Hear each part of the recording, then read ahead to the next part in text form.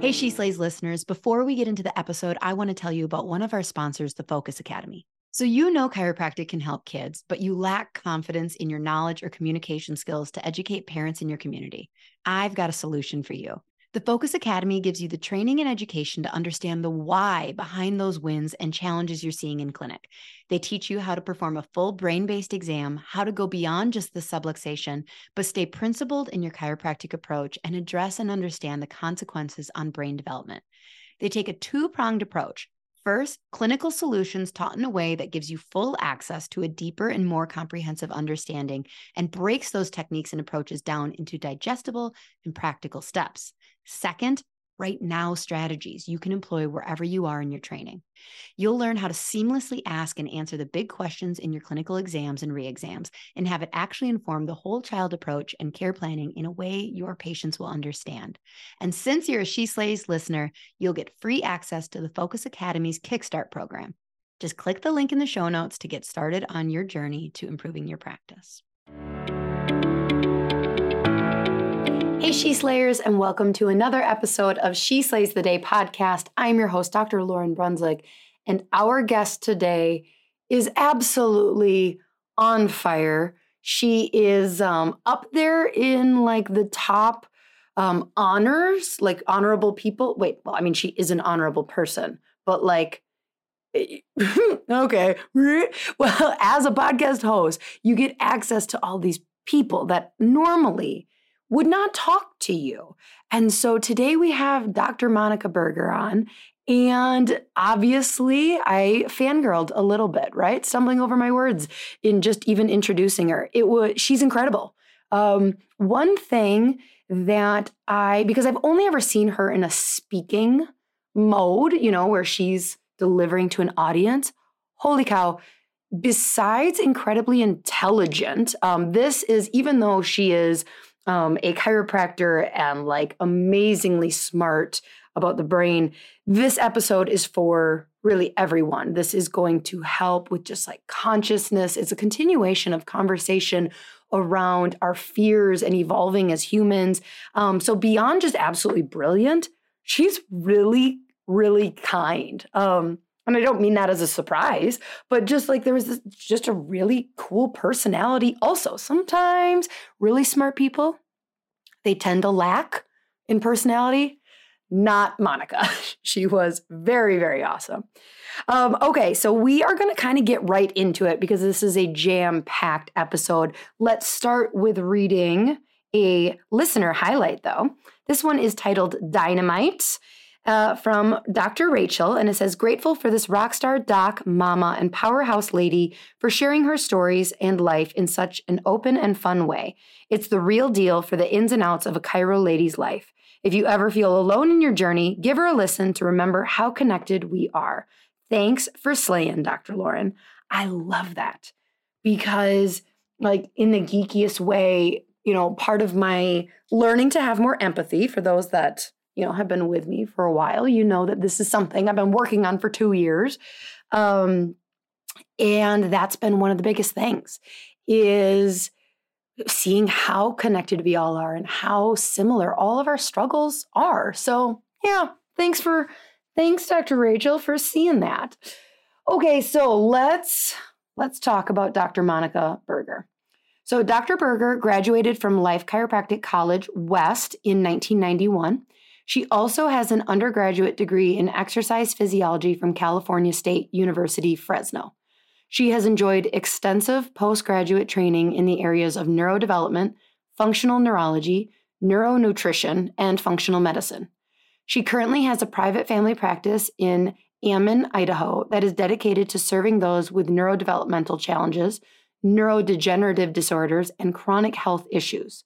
She is the pioneer in the chiropractic profession when it comes to working with children that have neurosensory and neurodevelopmental disorders. She is a contributing author to the textbook Pediatric Chiropractic Volume 1 and Volume 2, with chapters on pediatric history and physical exam, neurodevelopmental disorders, and sensory processing disorder.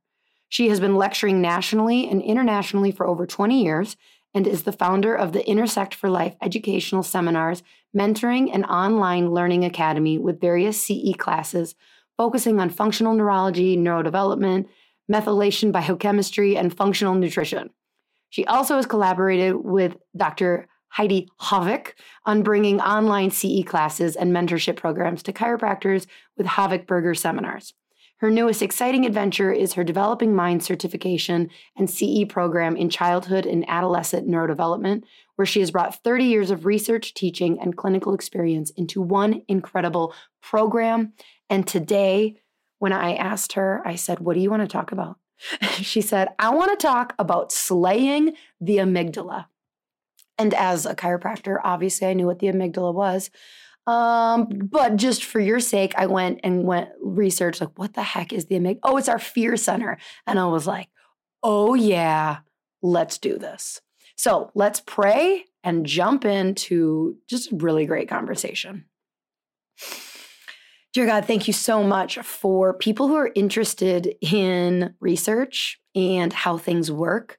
Thank you for the work that they do. Bless it and their findings so that it can continue to shape the world and how we understand the beautiful creation of the brain. You know, when we talk about how little control we feel we have, how much we understand, I truly believe in the work that she and other researchers do in helping us understand, and that is the keystone to kind of unlocking purpose and true love and empathy towards others and connection with ourselves, and realizing how connected we all are. Like, you created this just web of love and innate intelligence from one person to the other. So in your name we pray, amen. All right, crew, here is Dr. Monika Buerger and me slaying the amygdala. Okay, well, welcome to the show, Dr. Monika. Well, hello. Thank you for having me. Yeah. So you don't need to worry about offending me. It takes a lot. But like, have you ever listened to the She Slays podcast? I've listened to snippets, but I am going to be honest. I did after you asked me to be on the show. All right. So you kind of know what you're in for, type of thing. I love it. I was like, this is my kind of gal. Yeah, you've already been warned that I may accidentally interrupt you, and I've already apologized. Like, I respectfully never intend to, but I just don't trust my brain to remember if I have got a good question. I love your enthusiasm. Yeah, thanks. So another question I didn't warn you I was going to ask, but I am getting, and it's okay if you don't know the answer. Like, I'm sure that do you call yourself, are you a researcher? Is it okay? Like a chiropractic researcher? What do you refer to yourself as? I refer a hodgepodge. What about hodgepodge? What do you think? So as a hodgepodge person, you probably feel very uncomfortable with, I might ask a question you don't know the answer to, but have you ever heard of the Enneagram? And do you know what you are? No, I haven't, but what am I? I don't know. So I thought by the end of the episode, I may have figured it out. So it's kind of becoming a running joke that I have a very small obsession with the Enneagram. It is a very old, like, personality profile, basically. And it's this idea that there are 9 different types of people. And it's very complicated. So it's like, it's one of the oldest ones because it's very complicated because it doesn't just put people in these boxes. The reason I ask right away, well, it's twofold. One, because I always end up interrupting people going, I'm sorry, do you know your Enneagram? Because they'll say something that's very like typical of a certain person or like number. Okay. But it is based on not behavior, but motivations and fears. So with our conversation today, I get it. I was like, I needed to know just right off the bat. Okay. So don't worry if Got it. I did do the number thing though. Like, you know, you take your birthday and everything and then you look at, What's that? What's your numbers? I am a 41. So I'm a 6 as far as personality type. Okay. So I'm complex. I'm very, it's not a common one and I'm complex. So, hey. So I guess I'm a hodgepodge of complex. Yeah. It was funny. I was just talking to a patient this morning about astrology and like, I don't know, here's where I'm at on the hippy dippy scale. I love crystals. I love essential oils, but I haven't necessarily, and I have sage, and I will sage the crap out of my space when I'm like, there's some negative energy in here. But I haven't gotten to the point of like doing full moon ceremonies or putting my crystals in the moonlight. Now, that doesn't mean I'm not going to move there, but like, so when it comes to astrology, I'm kind of in the like, I read the horoscopes, but I don't like base my life on them. And I was talking to a patient because he's really into astrology. And he's like, when's your birth date? Because he's like, oh, well, I'm a Cancer. And I'm like, I don't know what that means. And as a doctor, like, Cancer is a bad thing. Like, and he's like, oh, you're a Libra. And I'm like, no, actually, I do not identify as a Libra. And I've talked with an astrologist before who was like, oh, well, it depends not just on the date you were born, but like the location and the time. And so she like pulled out this like big stars mapping chart and she's like, oh, you're actually a Leo. And I was like, now that I can get behind. Whoa. Yeah. I mean, that's a big difference, but yeah. That is a big difference. But you know what? Guess what? I was born on a full moon. You were? That's got to mean something. Yeah. Yeah. Yeah. My youngest was born on a full moon and born in the call. So she was a home birth and she came out in the sack. Well, that's special juju right there. That is, yeah. She's kind of like, we were told she's supposed to be, there's like all this, like they're called call bearers and it's like 1 in 800,000 births and like all this stuff. And I'm like, so like, it's funny you read about them and it's like, oh, they'll be able to like naturally find water and like know when the crops are ripe. And like, there's all this stuff. She's a little shit. I don't know. I don't know. But all that stuff must be coming down the pipeline. How old is she? 6. Oh yeah. You got. Yeah. But she's a fire sign. Like that kid is, she's going to change the world. There you go. When was she born? November 27th. She's November. Okay. Mm-hmm. All right. So I'm an Aries on a full moon. Okay. Yeah. Yeah. All right. Yeah. All right. So, hey, so now that we've talked about all the woo-woo, all right. So I have questions. Yes. Before we jump into the amygdala. So I just to give the listeners a little heads up, I reached out and I was like, all right, one of the things I try and avoid as much as possible when I have somebody at your caliber who's like just used to speaking, you're just, you could go on a stage right now in a minute's notice and give an hour-long presentation, I'm assuming. So I like to kind of like take you out of those like this is what I've talked to most about. This is what most people want me on their podcast to talk about. And I was like, I'd actually love to talk about anything other than that you're on fire about. And you were like, I want to slay the amygdala. And I'm like, oh crap, what's the amygdala? That fear monger. It's the fear monger. Yeah. So, I have a lot of non-chiropractors who do listen to the podcast, although it's most. And then there's also students who maybe they're currently listening and people I've been in practice 11 years. So, if I ask questions, of course I know, because I'm a doctor, I know what the amygdala is, but I'll just be playing the role of the person who doesn't know much about the brain today. But how did you get into, give me the 411 on how you really got into studying the brain and how you've gotten to this point? Oh, okay. So truth be told, here's the deal, WAP. Now, okay, should I be like one of those shows where you start at one point and then you go back and then you go forward again and back and confuse everybody? Or should I just? You can do that. I am all over that. The listeners are very used to trying to follow my stream of thought. Okay. Don't worry. I believe in them. They've got this. Okay, so here's the deal. I remember way back. I've been in practice 30 years. Okay. But I swear I'm still 24, but that's not really the truth. So I remember it back in high school and my early college days, when I was going to Fresno State. I remember, I can still picture my stuff. I was talking to a teen gal in my practice yesterday about this. I can still picture myself in my bedroom at my parents' house, and this ta-da thought in my head was like, I love my parents to death. I absolutely adore them. I would do anything for them, but they had a hard life because they grew up in Germany in World War II, and they saw horrific things that we can't even imagine. Mm-hmm. And they lost everything. They were put in camps after the war. I mean, they had a really tough life. But I remember how fearful they were of things. And I remember a couple, the way they would be so afraid of money, of being poor all the time, anyway. And I remember thinking, I am not going to do that when I get older. I am not going to follow that pattern. So long story short, fast forward. Now what I know about this dang, can we curse on this show? Yes, it's a curse-friendly show. It's okay. Okay. Thank you.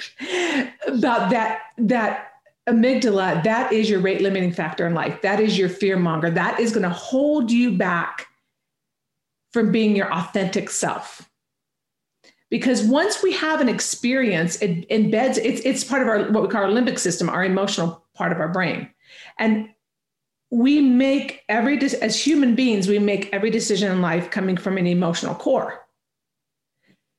But now, fast forward, doing the work that I do and looking at from preconception care to prenatal care, and how the thoughts, the reactions, the stress patterns, everything that we enter into this world with is hand-me-downed from, it's called intergenerational inheritance. It's handed down through our DNA from our ancestors for up to 14 generations back. Oh, crap. So that's a lot of generations. That's a lot of freaking generations. So you see where I'm going with more of my parents, what they went through. Yeah. So that fear, that constant fear base of not being enough as a human being, mm-hmm. never being enough, never having enough, never doing enough, never being enough. And it's this patterning, right? But if we become mindful of that, if we can break that pattern, that's the cool part, right? Okay, yeah. Yeah. So nobody freak out. Yeah. Nobody freak out, nobody fear. But it's being mindful. It's being able to step back and look at these situations and say, why am I reacting to this situation in that way? Like, what is that core sense of fear that's having me react that way? You with me? Absolutely. Okay. So for those of you out there that are students or in practice, or not chiropractors, but in another profession or whatever, if you become mindful of the way you react to things, you can break that pattern and you can be freaking free. I didn't say the F word all the way. Yes, I saved the day. Not yet, anyway. But you can become mindful of this and you can say, you know what? That is not my baggage. That's not my baggage. Okay. You can care, but you don't have to carry other people's loads and stressors. And you can step back and say, you know what? That was the way so-and-so reacted, or my family grew up, or I was taught, there's a lot of people right now going through, healer burnout, through faith crisis. Mm-hmm. Well, what do you mean? What do you mean by faith crisis? Well, particularly over this last year, look, we've all been through a shitstorm, right? And we're still trying to. Amygdala has been strong the last year. Okay, so basically, everybody, for the most part, have been driven into their amygdala. Okay, explain what the amygdala is. Okay, and its function in the body. So the amygdala is your sense of fear, and it reacts to your environment. So if we perceive our environment as fear-based, yep, it takes over. So does fight or flight? Yes. So does fight or flight stimulate the amygdala? Like, is that the first or it's a gland, right? What is it? It's a part of your brain. Okay. It's an area in the brain. So that is the very first step inside of our body of going into fight or flight, or is there Yeah. Okay. So it drives us into fight, flight, freeze, mm-hmm. or fear. We as human beings, think of an animal.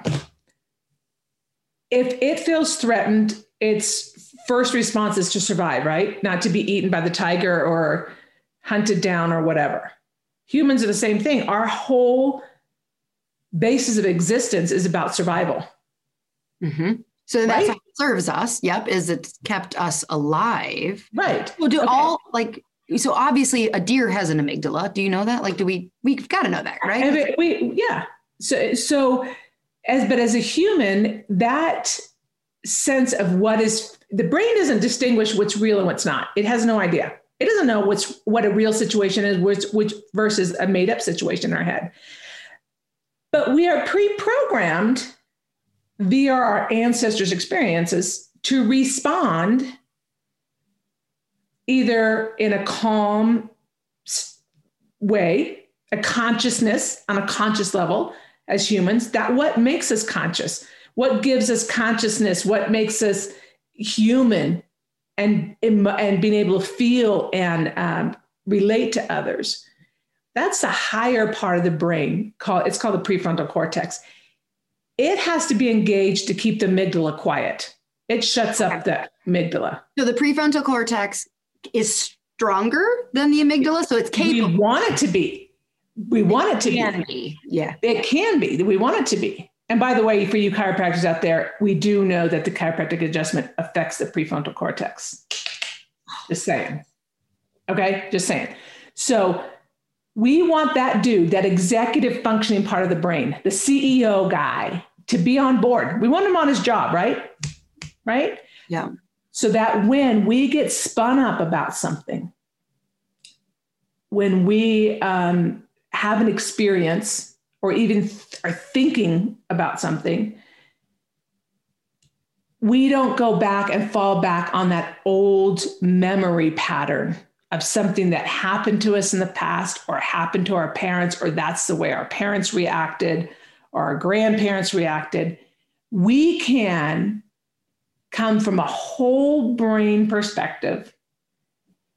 We can have that executive functioning dude on board and saying, you know what? You fear monger, you amygdala, you negative Nally, you bully dude of your brain. You shut the fuck up. Oop. I knew it was going to happen. It was inevitable. Sorry. Okay. Sorry. But this is not a real situation. You do not have to respond like you were programmed to respond. Are you with me? I am totally with you. Does the amygdala store memories? Well, it's a brother and sister relationship with another part of the brain, another emotional part of the brain called the hippocampus. So those two dudes work together, and the hippocampus stores the memory. So okay, all right. Here's a scenario. I grew up not with a lot of money, right? My parents worked really hard, coming over here from another country and starting over and everything. So our mantra was, you are going to have to work. If you don't, you're a slacker.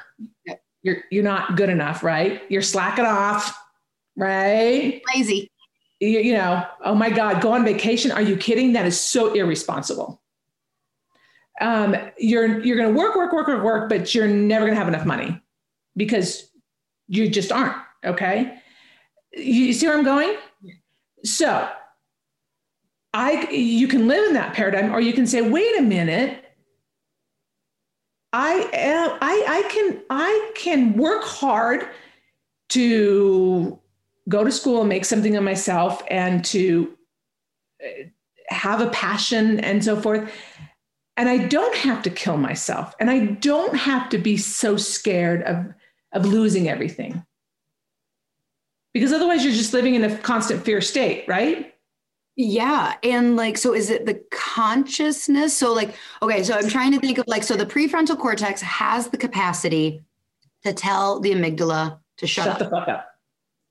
So when you have people, so let's just take, a large group of people for the last year. Who are very comfortable. They're not consciously aware that they are being Their fear Program. is driving. Yep, exactly. They're very like, they don't want to be any different. They're continuing to consume the news like that as somehow their comfort zone, but they're living in this vibration of fear. The amygdala is just like, is their prefrontal cortex acting different? Yes, Like, it's flipped off. It's flipped off. It's not engaged. That's exactly where we are now as humans. So many of us, right? So here's the deal, Wap. So, okay, I'm going to use a couple examples. One, if you're like in practice or if you're in a business or something, one of my bad mantras was like, as chiropractors, lots of times we get out and we're programmed to think that you have to see 556 million people a day, otherwise you're not successful and you're going to go broke. Mm-hmm. Okay, I'm just throwing this out there. Okay, I'm coming from the place of heart of hey, I've been there, done that, right? Okay, and so if you're not seeing that many, you're not successful. You're not going to have financial security. That whole freaking mantra in your head, right? And then let's say. Right now is a good example because I was practicing in California for 18 years and now I've been out in Idaho for over 12 years. But let's say you have a cluster of people moving away from you and a bunch of people dropping out of practice or COVID hits, okay? Or something like that. And you, let's say, have a lot of families say, I'm moving out of the area, I'm not coming in and everything. You can flip right into that emotional part of your brain because you're going back to that patterning. Yep, see? You know what? You are not good enough. You are going to go broke. You are going to have to work forever. You see where I'm going with that? Oh, 1000%. Okay. Now you brought up consciousness. What is consciousness? What makes us human? That is that prefrontal cortex, that executive functioning part of the brain. That is living in a conscious, mindful state. So okay. Pop quiz. Ha, turning the tables on you. Pop quiz. Okay, ready? Don't stress. Okay. Have you ever tried to be reasonable or rational in the middle of a heated argument with somebody, like your spouse? Yes. And does that work? No. So here's an example of yesterday. I was very frustrated with my husband. We're not necessarily fighting, but we're going over a TIF. And I had to go back to work and I said, listen, I am very frustrated with you. I understand we have a difference of opinion. I have to go to work. And when I come home, we'll be fine. I love you, but I don't want to talk to you because I'm frustrated right now. So that's how I'm like a toddler being like, pointing a finger, being like, I am doing my best to be good, but I'm very angry. And so if he would have tried to come back and try to reason with you at that time, what would have happened? I probably would have been like, not what I want. Okay. So you're stuck in that emotional part of your brain. The amygdala is taken over, but you were still consciously aware that if I don't leave, something worse is going to happen. Mm-hmm. I need to step away. You could also see my behavior. Like, it was like, I could see you are acting irrational right now. Like, I can say that about myself. Though he can't say it about me. No, but like, exactly. Okay, you're kind of like feeling a lot of emotions right now and that aren't really matching the severity of the situation. And so like, yes, there was this part of my brain that was observing me and going like, what's going on right now? Like, you must be really stressed because you are blowing this way out of proportion, but you don't know how to like save your ego and going like, I'm sorry, this is ridiculous. So it was like, I'm just going to like walk you out of this gently.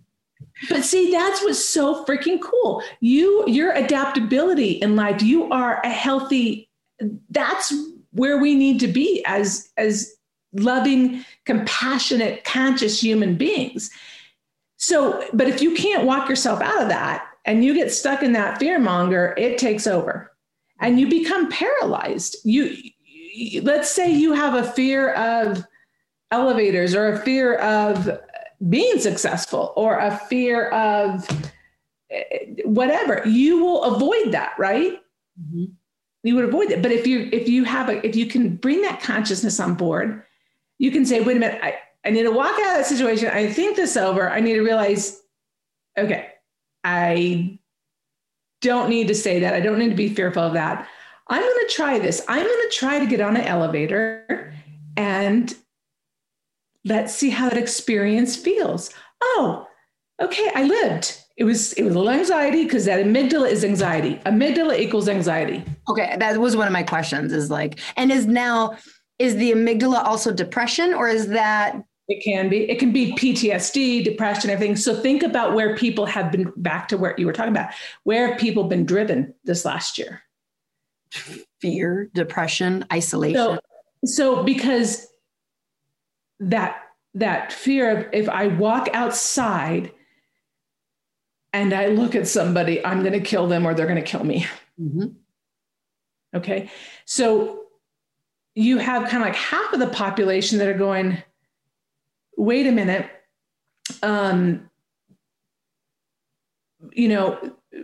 this doesn't have to be that way. You can have some sense of reality. And then, but that half the population might look at the other half saying, what is wrong with you? Why are you're not behaving in a rational manner? But you've got to understand that's where they're living right now. That's where they're programmed. It's hard to get out of that. Yeah. And it is hard. So like, because, so if you're functioning from the amygdala, mostly your prefrontal cortex, which is like, is that more, your more logical self? Is that like your impulse control, your reasoning, your rational being, your social engagement skills, being able to engage with people on a human conscious level. Yep. And so like, it's one of those things where when you do look at the last year, we don't need to make a political standpoint of like, but things were not handled. They could have been handled very differently. And that's not to say that like, we're going like, oh, we shouldn't be taking this serious or not. It's none of that. It's just saying like a lot of the decisions people are just like, wait, that doesn't make sense. And it's because, because the people in charge are using the amygdala to make decisions instead of like, okay, so let's look at the stats. Let's figure out what is a logical conclusion from this. And like, yeah, but how do you get to switch? So I think we have, and I think one of the messages is, let's try to come from a place of love and compassion towards others. In the brain. What's that? Where does love and compassion live in the brain? Love and compassion is when we can have a balance, when all parts of the brain are engaged and on board, and we're not driven into this fear monger, emotional limbic part of the brain. And we can be reasonable, rational, and come from and have and feel. A lot of people can't feel love or joy. And it's very sad right now. They can't feel those feelings because their only thing they can feel is that anxiety and that fear and so forth. Mm-hmm. And so it's like a boardroom of the brain where it's like, it's creating a space for like, okay, amygdala, would you like to voice your concerns? Yes. Thank you. Okay, great. Now it's your turn to stop talking. And next, that's exactly what we need to do. Mm-hmm. I call that the brain bully, and then you have a brain buddy. Okay. So when your brain bully, your amygdala starts taking over. You are not good. You are less than. You're a failure. If you walk outside, you're going to be dead. Those things, those negative nallies, that constant, driving you into this dark space. When that starts to creep up, that's exactly what you need to do. You need to say, whoa, dude, all right, you've expressed yourself way too much over this last month or year or whatever. Yep. Okay, it's time for you to park it. All right. I need my brain buddy back on board. Okay, that's pretty much your prefrontal cortex. Okay, where's my reasonable brain buddy? Okay, all right. Now let's really think this over, Monika. So you had 10 families that are moving out of the state, and you're not going to go broke. You are not a failure. You are not less than. That doesn't mean you're going to have to work till you're 95 and be half dead. That's not your reality. that was other people's reality or perceptions of you and your life. Mm-hmm. All right. This is your reality. Hey, yeah. All right. That might suck for a little while, but you know what? Maybe it's a chance for my body to rest and reboot, and then, reformulate your practice for lower, there's ways to figure that. You see what I'm saying? Absolutely. Okay. And the same, and this, by the way, the cool thing about this is, as my life has evolved since this teen aha moment, and back then I didn't know that those parts of the brain, and I didn't understand where this was coming from. Right. And now this is what I teach on, right? Fast forward 35 years later. The cool part is I truly believe that we go through experiences, and at the time, they may not seem as blessings or great experiences, but I think it's part of our learning and what maybe we have to be able to identify with and go through, so that later on down the road, something falls into your plate or in place. For me, I consider it the information, the research. I'll be led to research something, and it's just another piece to the puzzle for me.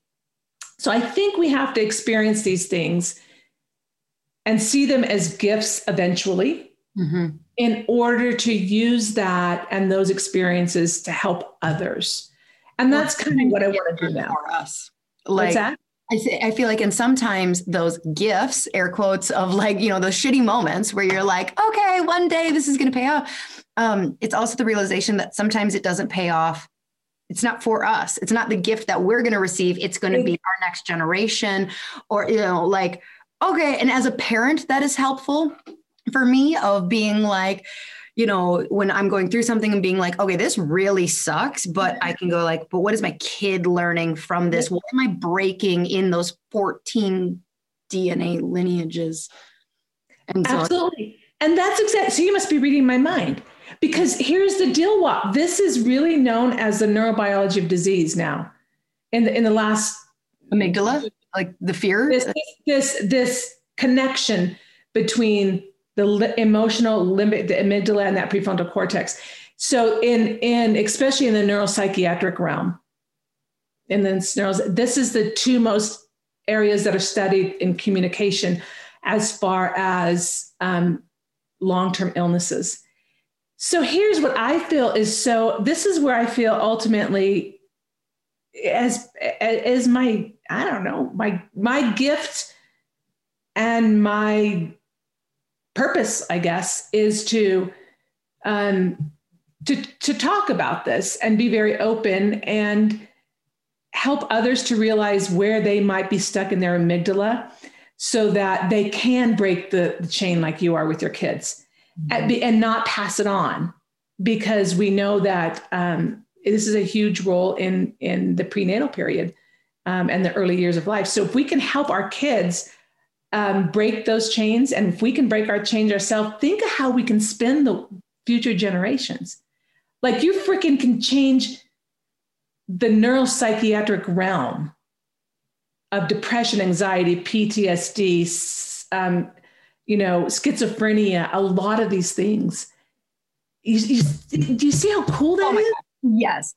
Has there been any, I'm sure there's been research on people who are dealing with some of these long-term illnesses, severe mental health issues, is their amygdala bigger? Yes, you got it. Yes. Huge. Because, okay, it's like a muscle. Grow bigger. Oh, it's a muscle. Shoot. No, think of it. It's like a muscle. So if you're a weightlifter wanting to go to the Olympics, okay, and you're not going to go to the gym once a week, right? You're going to go and you're lifting heavy weight, and you're making those muscles bigger, stronger. That which we pay attention to, that which we exercise gets bigger. If our thoughts are constantly being driven to that brain bully, mm-hmm. okay, and we constantly are living in a state of fear and anxiety and this mantra in our head, that becomes bigger. Wow. Like literally. Literally. They've done, yes. Can it get smaller? If we can be conscious and mindful and bring that balance back. Can the prefrontal cortex be bigger? Have they measured that? Like, do some people? I haven't seen anything on that. Well, okay. The amygdala has actually been, it's like an almond shaped place in the brain. It's like an almond. Okay. We have one on the right and one on the left. So they've actually been able to see that get bigger, where they've seen circuitry connections in the prefrontal cortex weaker, not necessarily the volume wise getting bigger or stronger. Yeah. Yeah. So my message, I think I want that after all this craziness, hopefully you guys followed us. I know it's kind of, anyway, is take some time. And sometimes silence is, you hear the most in silence, in times of silence.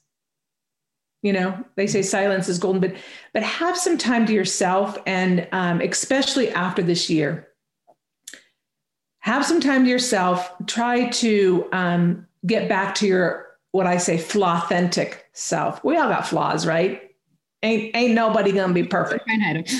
And by the way, you guys, if you are younger in practice, or anybody out there, if anybody ever tells you that they've never made a mistake or that they've got all the answers, they're lying to you. Because you know what is, like, nobody goes around saying that, but they sure as heck act it.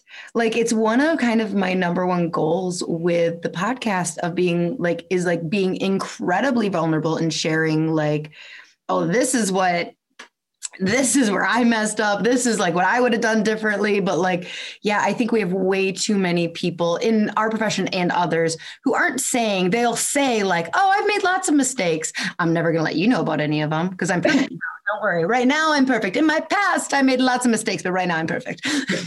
Exactly. You know, and I think if you take that time and step back and you say, okay, you know, we've all messed up. We've all made mistakes. And when we first, at least for me, when I was first in practice, I thought I had amazing mentors and I've been so blessed and so lucky.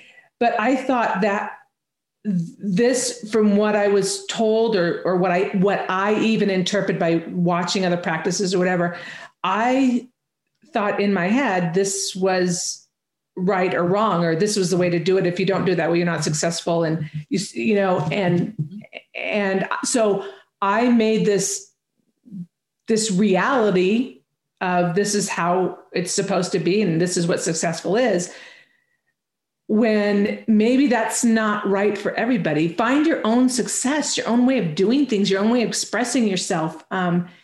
Don't be afraid to say, I love you, mentor A and mentor B, or mom and dad. I love you, but that doesn't fit my model. It's too restricting for me. I don't have to. Thank you. I'm not judging it, but that doesn't serve me. Yeah. Mm-hmm. Okay. I have a question about fear.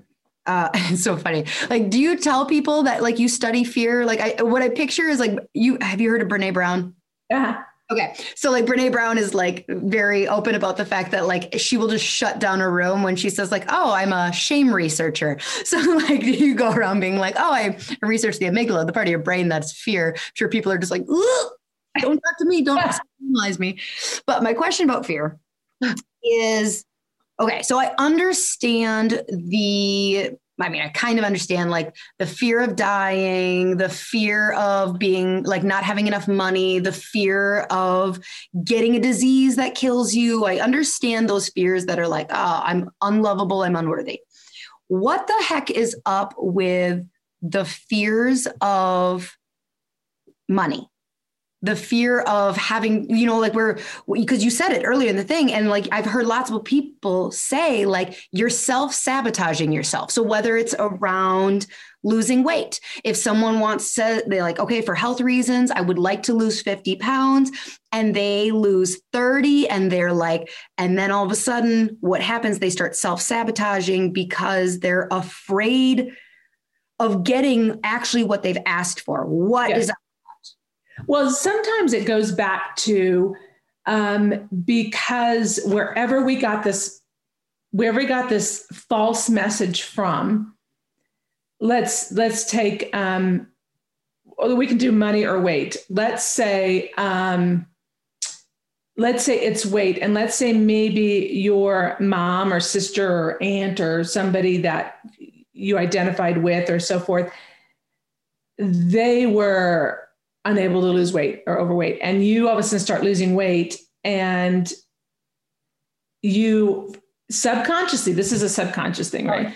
You're afraid of showing them up or being better than them, or they won't love you anymore, or you see what I'm saying? You do. Okay. We sometimes are afraid of being successful because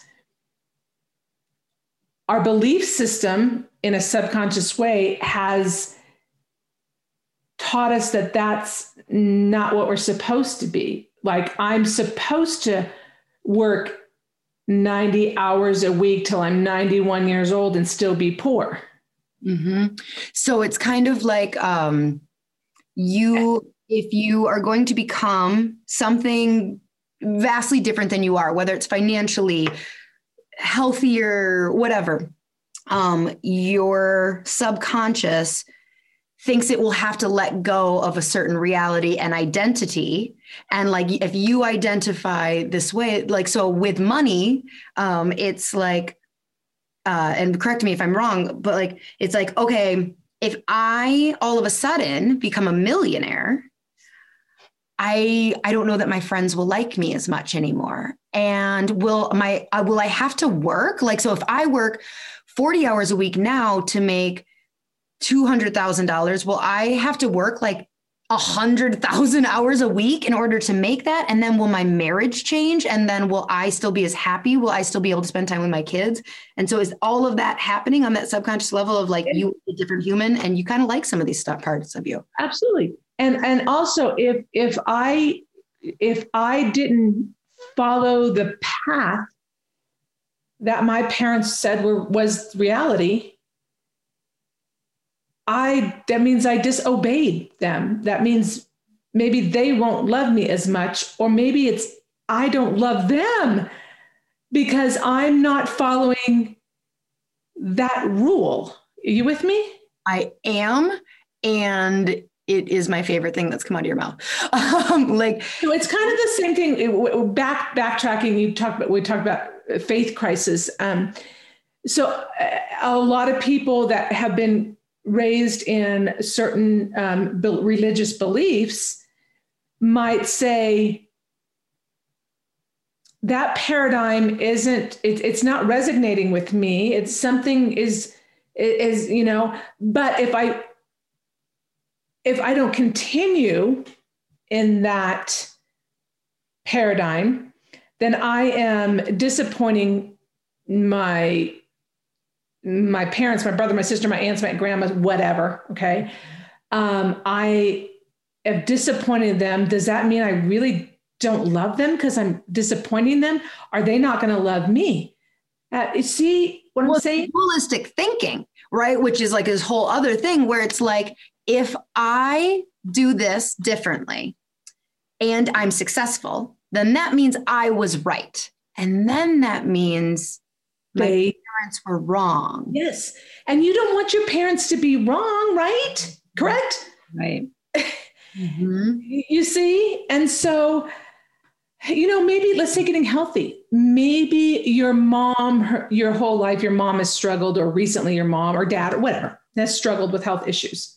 All right. And you are like, I don't want to be like that. So you change your tune, you getting healthy, and they're declining. So it's that mismatch of I love them, but am I do I maybe not, because I'm doing something totally different and I am now healthier than they are, or I'm happier than they are. So it's always a struggle. So, it hasn't been easy for me. It's not, I'm freaking not perfect on this whole thing. I, on a regular basis, have to check in and make sure my ego is not taking over and make sure I'm coming from the right place. But I have to constantly check in, like, why are you reacting like that? Why am I reacting to a situation that way? Because if I'm reacting less than coming from a place of compassion and love and forgiveness, if I'm not coming from that place, I feel gross inside. Yep. Okay. All right. And I don't like to live like that. Right. Fear and anger are they will kill you. And so when I'm feeling that, what's that? Does anger come from the amygdala too? It can. Yeah. It's your rage, dude. Okay. Right. All right. So if I'm coming from that place, I have to take a freaking timeout. I put myself in timeout. Mm-hmm. Monica, you're in timeout. You are, and stay off of social media, because frick, you'll go in there you'll be in that place every day, right? So I put myself in timeout, and I have a little come to Jesus meeting with myself, and like, what is driving you to react in this way? And I have to boil it down and pare it back and peel back the onion layers and go, all right. And that's not very becoming of you, girlfriend. So what do I need to get rid of? What baggage, where am I, where have I been driven back down to in my amygdala? Mm-hmm. All right. And I have to say, wait a minute, that's not authentically who I am, or authentically who I am. Mm-hmm. I have flaws, but I try to be authentic. So I have to have a come to Jesus meeting with myself and get myself back into reality, meditate, walk in nature, that will bring that prefrontal cortex back on board. Okay. That'll bring that brain buddy back on board. You can be more reasonable and say, wait a minute. All right. You're going back into your old pattern. You're that teen standing in your old bedroom. Okay. And it's that road that diverges, right? You can choose one or the other, whatever that saying is, right? Okay. And I remember now, oh my God, now I'm talking to you. I remember having that saying on, you guys might not remember peachy folders. I'm old. Anyway, yeah, you're going, but I remember having that saying written on there. And so when I get out of control, I take myself back, and I see myself standing there like in my teen years. And I remember that saying, and I'm like, okay, you're going down this path. That's not reality. Let's bring you back. And, let's regroup, and try to live as consciously, lovingly, whole brain. It's not that you don't poo-poo your feelings, because you have to acknowledge them. Mm-hmm. and pay attention to them, and again, acknowledge them. And I say, a lot of docs that I mentor, I say, I give yourself a 24-hour pity party. It's okay, because we all got to be there once in a while, right? But then after that, let's go for a walk. Let's do something, and then let's figure out why you got driven there and how are you going to change the circumstance. And that's what living conscious is about. You have done, this has got to be like years and years of self-work and brain work. Where do you start? Whether it's a friend or family member or practice member that is like, all of this stuff, they would just look at you and go, you're crazy. What are you like? They're just so like living inside this little box of not thinking about like, okay, why? The idea that they would even go like, what triggered me and what can I do about that? Where do you meet them? Where do you start this conversation with like cracking them open to like, you're on autopilot, turn on your consciousness, like, and start like being consciously living, because you can't yell that at them because they're going to be like, you crazy girl. Cray. That's a great question. And for those of you that are healthcare providers in 30 plus years in the healthcare field, those individuals that you work with that are the hardest to help heal are those that will not recognize this. Yeah. So I have built I don't want to take credit for my practice. I think I track those individuals that are most of the time ready to take a look at that a little bit. Mm-hmm. And I'm quite forthcoming with people that are, I can't repeat offenders. They're just like, you fix me, you fix me, you fix me. And I just have a come to Jesus meeting with them in a nice way. Yeah. But I explain that healing comes from many aspects, and it is, chemical, physical, emotional, trauma, toxins, thoughts, technologies, and that I can, I am your guide. I can be your guide up the mountain, because it's a mountain and sometimes you slip back a little bit, but I'll kind of be like your safety rope, right, to help you. But you have to also be willing to start climbing the mountain, even if it's 1 foot at a time, and look at these ugly rocks that might appear boulders as you're going up that mountain. And I also work with other practitioners in my area that help with the mindfulness and so forth. But it is, back when I was naive on this whole thing and started reading books and, all this, I thought, oh my God, okay, I conquered one level. Yes, I'm there. I got this, man. I just hucked a bunch of shit. I slayed my amygdala. I'm good. And when like a month or a year later, you're like, hey, guess what? Next level. Yeah, I've had that. I have had that for sure. Where you're like, oh my gosh, I think that I have healed through my body image dysmorphia. And then the next month, the most shame I've experienced in an entire year, just all in a day. You're like, what? I did all that work for what? But there's a couple good books that I recommend for my practice members and friends and stuff. The Body Keeps Score is one of them. When the Body Says No. I bought that book. That's a hard book to read. That is dense. I love to read neuroscience and neurodevelopment and nerdy stuff like that. So I do really better on those kind of things on Audible, actually. Oh, I can see that. Mm-hmm. And I can walk. I'm a big nature person. We have a nature deficit disorder these days. We need, nature is very healing.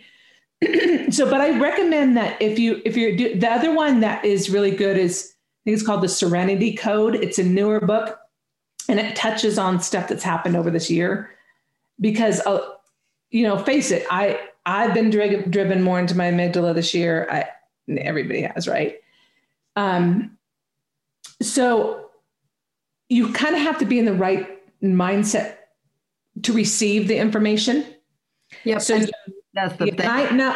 You might not want to start on those or listen to those. Like if you were just in an argument with somebody or you just listen to the news or whatever. Don't listen to the news, guys. Just the news is just. I know. I think I woke up my mom about the news because we don't watch the news in our house. I get the important information gets through. I hear we're in a pandemic. Yeah. We get the highlights. But we were down visiting them and at night and my kids are around to me, that adds more oh my God, don't expose it. And they turn on the nightly news and I'm like, oh, no. Can we watch something different? And they're like, what? We watch the news every night. I'm like, every night? Are you crazy? And I feel like at first she had no idea, you don't watch the news. And now I feel like she's like, yeah, it's real negative. And I'm like, yeah, it hurts to listen to. Mm-hmm. It hurts to ugh. So it's just, it's gross. It's really gross. Yeah. So we need to be, and that's, I think a lot of what we need to be conscious of with this as, one of the things I'm worried about is, how when you've been under a significant stressor, somebody in the family's sick or passes away, or like you get through that period of time and you go like, oh man, I can't believe how well my body held up. Like, and then, a month later or whatever, it's boom. Yes. What happens? And so that's kind of what I'm afraid of here. And the other thing we have to be mindful of is just like growing up, if you've been listening to the instructions in the news significantly over however many months now, your brain has created some form of reality, whatever that is for you. Okay. And when things shift again and you're not hearing what we should and shouldn't do every night, like, are you with me? It's not being said every night. And all of a sudden might be pulled away. Mm-hmm. Some people won't know what to do. Yep. Because they're not having it confirmed by an outside source, right? You with me? Yes. I never even thought about that.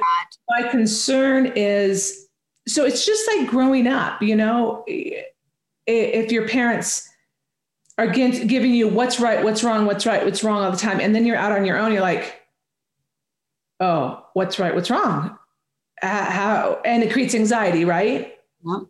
Okay. What, if I make this decision, am I letting my parents down? Because what would they say? What's right or what's wrong? But this is a decision I really want to make, but it creates anxiety because nobody's telling me what's right or what's wrong anymore. Okay, so my brain easily goes to conspiracy theories. I almost have to like avoid them because my brain is too easily like hooked in. But like, okay, so you bring this up of like every night we've tuned in to go like, okay, is it safe to get together with friends yet? No, not yet. Okay. And this, I don't like shaming or judging. So like this, no, I don't want, no. Receiving or who's actually doing this is more. Okay. And then we tune in of like, okay, we're allowed to get together at 25% capacity, 6 people indoor and this and that. And there's like all these rules, but it is easy for my brain to go, oh my gosh, yeah. What are people going to do when that's not there?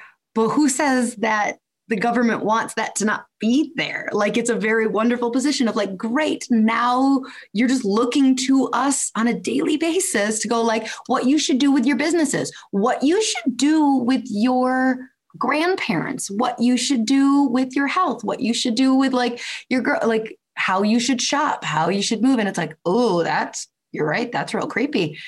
We're going to, when the rug is pulled out, I'm concerned. And again, I understanding, I think one of the 2 things here, I think we have to come from a place of compassion and love of like, this, whoever we have 10 people in the room, those are all their own individualized realities. And so we have to understand that. Okay. And no shaming, no bullying, no, none of that. Okay. Please. None of that. I don't want that to be.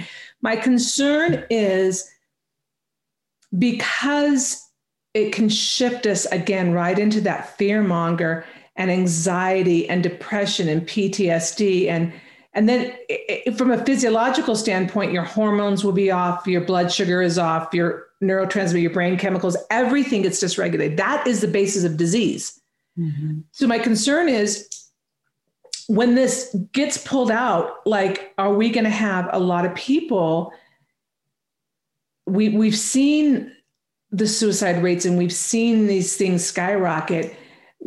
What's going to happen there? What you with me? Yeah. Well, and I mean, it comes from both sides of, like I said, where I don't even allow myself. That is something I've trained because my amygdala will happily go like, oh, it's a conspiracy. And I have to go like, no. I have to believe that people are good and like compassion. But I see people on both sides. So we've talked a lot about like fear of the disease. There's a whole group of people who are like, probably their amygdala is driving them from a different thing in this of like, you're trying to take all of my control. And it's like, oh, both of you just, okay. Because in either side, I know the viewers can't see this, but in either side, it's like you're fighting fire with fire because this is a little hand puppet of the brain. The amygdala is in here, this dude right here. This is your prefrontal cortex. This guy puts the brakes on here. Hey, this is not your reality. So everybody's walking around like this, both prefrontal cortex is flipped off and they're facing each other, amygdala. Whatever your belief system is, it doesn't matter. You with me? So nothing can get accomplished because I believe this, and we make, back to the first thing I was talking about, we make every decision in life based on our emotions. Why do you think realtors say, don't get, especially now, right, with the real estate market, don't get emotionally attached to a house? Because what sells the house? You get emotional. You walk into this house and you go, oh my gosh, this is beautiful. And I can see my couch there and my kid's bedroom there. And oh, this happy family. And I've created this emotional attachment to the house. And that'll sell me. Oh, it's $50,000 over my budget, but I have this emotional feeling to this house. So I'm going to go for it anyway. We do things based on our emotion. So when you have both sides, different paradigms of view where they can only attach to that emotional thread, you can't accomplish things because nobody now is being reasonable, rational, controlling their impulses, being able to listen and be human and say, I understand your point of view. Okay, I know that we need to address that. How can we address this together, as a team, as a society? So there you have the amygdala. Oh my gosh. One last question. It might be a quick one. So you talked about, so you've mentioned multiple things of like activating the prefrontal cortex. Mindfulness versus meditation, are they the same? Mindfulness, meditation, yoga, anything that makes you have to feel your body. Okay. That makes you have to I do Pilates. Right now type of thing. Because I do Pilates work because I have to focus. I have to mentally focus and engage my prefrontal cortex. That's going to engage my muscles and where I am in space and how to move properly doing XYZ exercise. So anything where you can feel even if you start with, I just want to feel my feet on the floor. What do my feet feel like on the floor? And get back into your body. And feel an adjustment. You said chiropractic. Oh, well, of course, chiropractic, because chiropractic care, my dear friend, and in my eyes, the most profound neuroscientist researcher in our field is Dr. Heidi Harvick out of New Zealand. And we are very good friends and we teach together. So she's, I guess I do have to give her some credit for even expounding on my amygdala connection. So she has shown that the chiropractic adjustment affects how we process our world, and it helps. It's in the prefrontal cortex that we see that stimulus after the adjustment. Really? So yeah, scientifically proven. Yeah. Oh, I mean, and innately we knew it, but it's. So then I like to advocate things on top of that to keep that on board. There's another thing that I've gotten. People give me a joke about is the vagus nerve.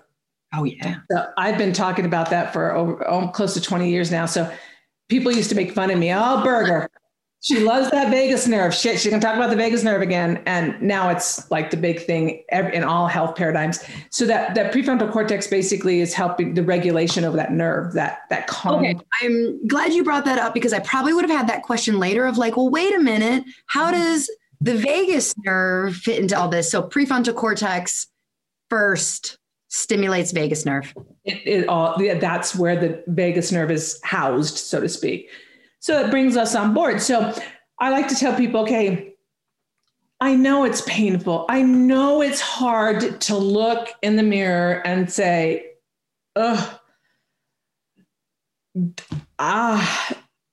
this is this is something that's programmed in me. How do I deal with this? How,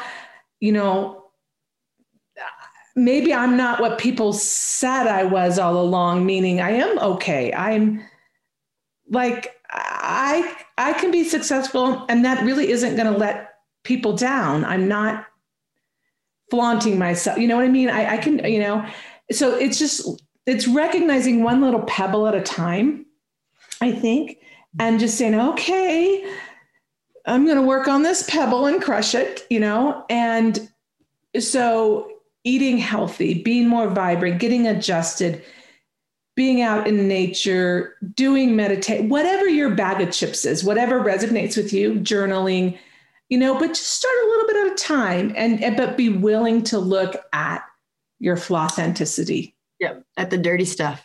At the dirty stuff. But if you look at the dirty stuff, you can polish a stone, right? Yeah. Heck yeah. You become such a shinier human. You're willing to. And if you're willing to say, I haven't been stellar in some situations, but I try to learn from it. And I go back to my core.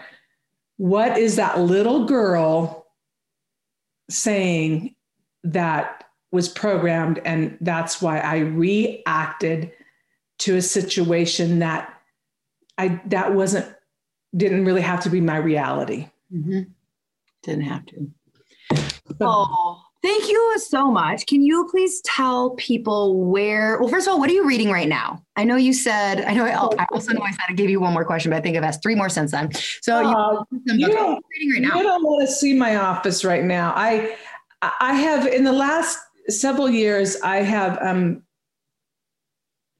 transitioned more out of books into research. So neuroscience, neurodevelopment, neuropsychiatry, neurophysiology. So I love pulling down research on all this and seeing how it all fits together. Okay. Can I say one more thing? Just one more, and then I'll shut up. You don't have a timeline. Yeah. Okay. Here's the cool dilly-wop. Couple cool dilly-wops. They've shown that about a third of women that during their childbirth experience have experienced a PTSD, a traumatic experience around the birth process. Okay. And especially during this last year, even more so. So postpartum depression oftentimes may not be postpartum depression. It's actually more of a PTSD response. Oh, okay. Because PTSD, think you're driven into that amygdala. So now your whole neurochemistry is off. Your hormones are going to be off. Your blood sugar is going to be off. Your brain chemicals called neurotransmitters, all that gets dysregulated. Okay. All right. So that's step number 1 is we need to be mindful of that. But you want to hear something freaking fun? Yes. There was another recent report that came out in the last couple of months and in a neuroscience journal that said they did a study on police officers. And they said that those that had increased resiliency, they used the word resiliency in this paper, they had increased resiliency in that prefrontal cortex prior to the trauma. They did not end up with PTSD. So let's break that into bits and pieces. Mm-hmm. If they had increased resiliency of the prefrontal cortex, a stronger working prefrontal cortex. And how did they measure that? They looked at neural circuitry. They did fMRIs. Okay. Like literally, there are more connections, there are stronger connections. Yes. Yeah. So it wasn't like they answered a survey. How stressed do you feel? Yeah. Okay. If they were exposed to a traumatic event as a police officer, they did not experience long-term a PTSD event. So here's the moral of the story.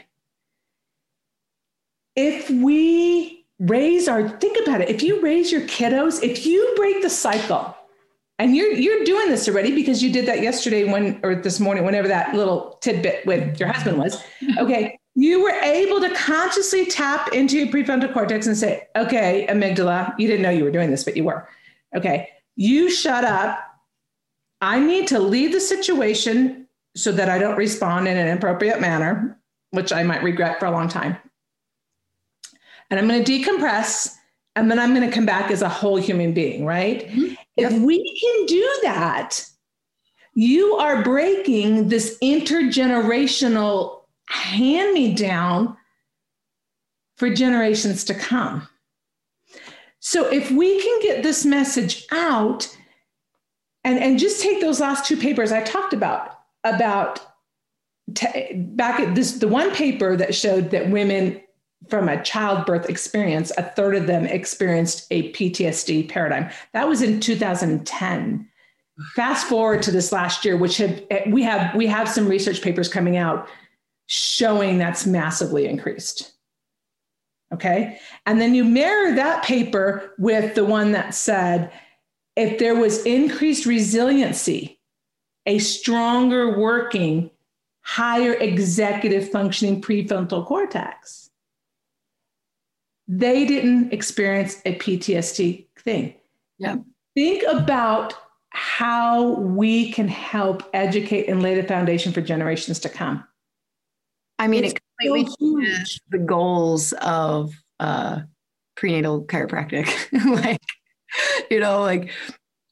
And that's where it's so hard, where it's like, I don't know how to just drop that into my patients of like, yep, we're going to be aligning the pelvis, so optimal birthing outcomes. And also I'm going to give you more prefrontal cortex resiliency. So you're less likely to experience a traumatic birth and therefore less likely to have postpartum depression. They're going to be like, girl, you can open a crack pipe or something. We're like, no, there's research that proves it. But Heidi and I just finished a 6-week mentorship program. And that's what we did for chiropractors. We taught them how to come from what we call brain-based chiropractic model and how to exactly do that in practice. So we can pivot the conversation and pivot our practices from pain to brain. Oh my God. And I do that in my Developing Minds program too. I think you know about that. Our Developing Minds program, that's exactly where I come from preconception care and all of this stuff through early adolescence or late adolescence, early adulthood. And if we can just tweak a few pebbles, right? How do other professions receive this research? Well, funny thing is I'm weird. And so I read from all these other different fields, right? From neurodevelopment field and neuroscience and neurophysiology and neuropsychiatry. And then I marry them all together because for me, the underlying message is always, well, of course that makes sense for chiropractor, right? Chiropractors know it, right? Uh-huh. But the funny thing is a few weeks ago, I was at a conference and it was a multidisciplinary conference. I was the only chiropractor, they were all MDs and researchers. Okay. And I was speaking there and I've gotten several calls and messages after that asked from other professionals, other fields saying, we need you on our team. We want to talk to you. We want you to do webinars. Because if we understand, and I don't expect people to be, up at 2 a.m. reading a paper that I just totally fall in love with and go, oh my God, this is amazing. I like to break it down and paraphrase it. Okay, this is how we use it. This is how we use it. Okay. Sorry. I had to get that out. Sorry, guys. But if we can make inroads with these other groups, they want to hear what we have to say. And they were very intrigued. They were like, oh my gosh, what? Chiropractic's about the nervous system and the brain? I'm like, yeah. But I pulled all this other research together and presented this. It was an natural immunity conference. So I think I'm very hopeful. And with the research we have going on, I think that this whole crap storm really can help us shine the light and be the light, the truth, and the hope for future. And I think we can really be heard by other professionals. And I'm working on that behind the scenes. So I think I know that we are going to be okay. And we're going to come out of this with a new perspective for others. I love that. And I believe you. I love your passion and like your knowledge. And yeah, I believe you. So that's what we have to believe in. Okay. Yeah. Tell people where to find more of you, because you said it's not on social media. I'm on social media only but I don't post any. I want to try to lift the world up. So I have 2 teaching programs. One is called Developing Minds. And our mission in that program is to prevent dis-ease in the unborn child, to promote optimal development for the newborn, and create a life of optimal wellness for all. That's our mission. And that's Developing Minds. You can go to DevMindsU, DevMindsu.com. And I also have a program that's a lot less intense. And that is called Intersect for Life. That's me. Awesome. All right, She Slayers. Well, I hope you enjoyed this conversation as much as I did. Thank you again so much, Dr. Monika. You are amazing, by the way. You're beautiful. If you guys haven't seen her, she's gorgeous. She's I'm all over social media, so they've seen enough of me. They're like, yeah, we've seen it. You glow. You're beautiful. All right, this is where I awkwardly go like, oh, compliments. I'm running away. No. No. Okay, so we're going to end this now before she says any more nice things. No, thank you. So, all right, She Slayers, until next week. Bye. Hey, She Slayers, are you looking to get your team off the phone and streamline your front desk so you can spend more time doing what you love? Sked has exactly what you're looking for. They will automate all your appointment reminders, missed appointment reminders, reactivation campaigns, allow you to have two-way texting with your patients. Plus, they have a very cool app that your patients are going to love. The app alone saves chiropractors tons of time because it gives patients the flexibility to move appointments to a time that works better for them. Don't worry, you won't lose control of your schedule because you'll have access to all the parameters that keep you still in control. Plus, there's overbook protection, so your schedule won't get out of hand. Sked was created by a chiropractor for chiropractors, so you can rest assured that you're getting the absolute best system for your office.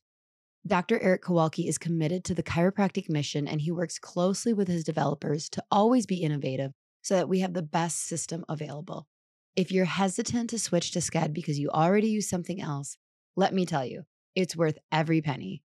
Plus, mention that you heard about it on my podcast and they'll give you a discount. Seriously, it is a game changer. Don't wait.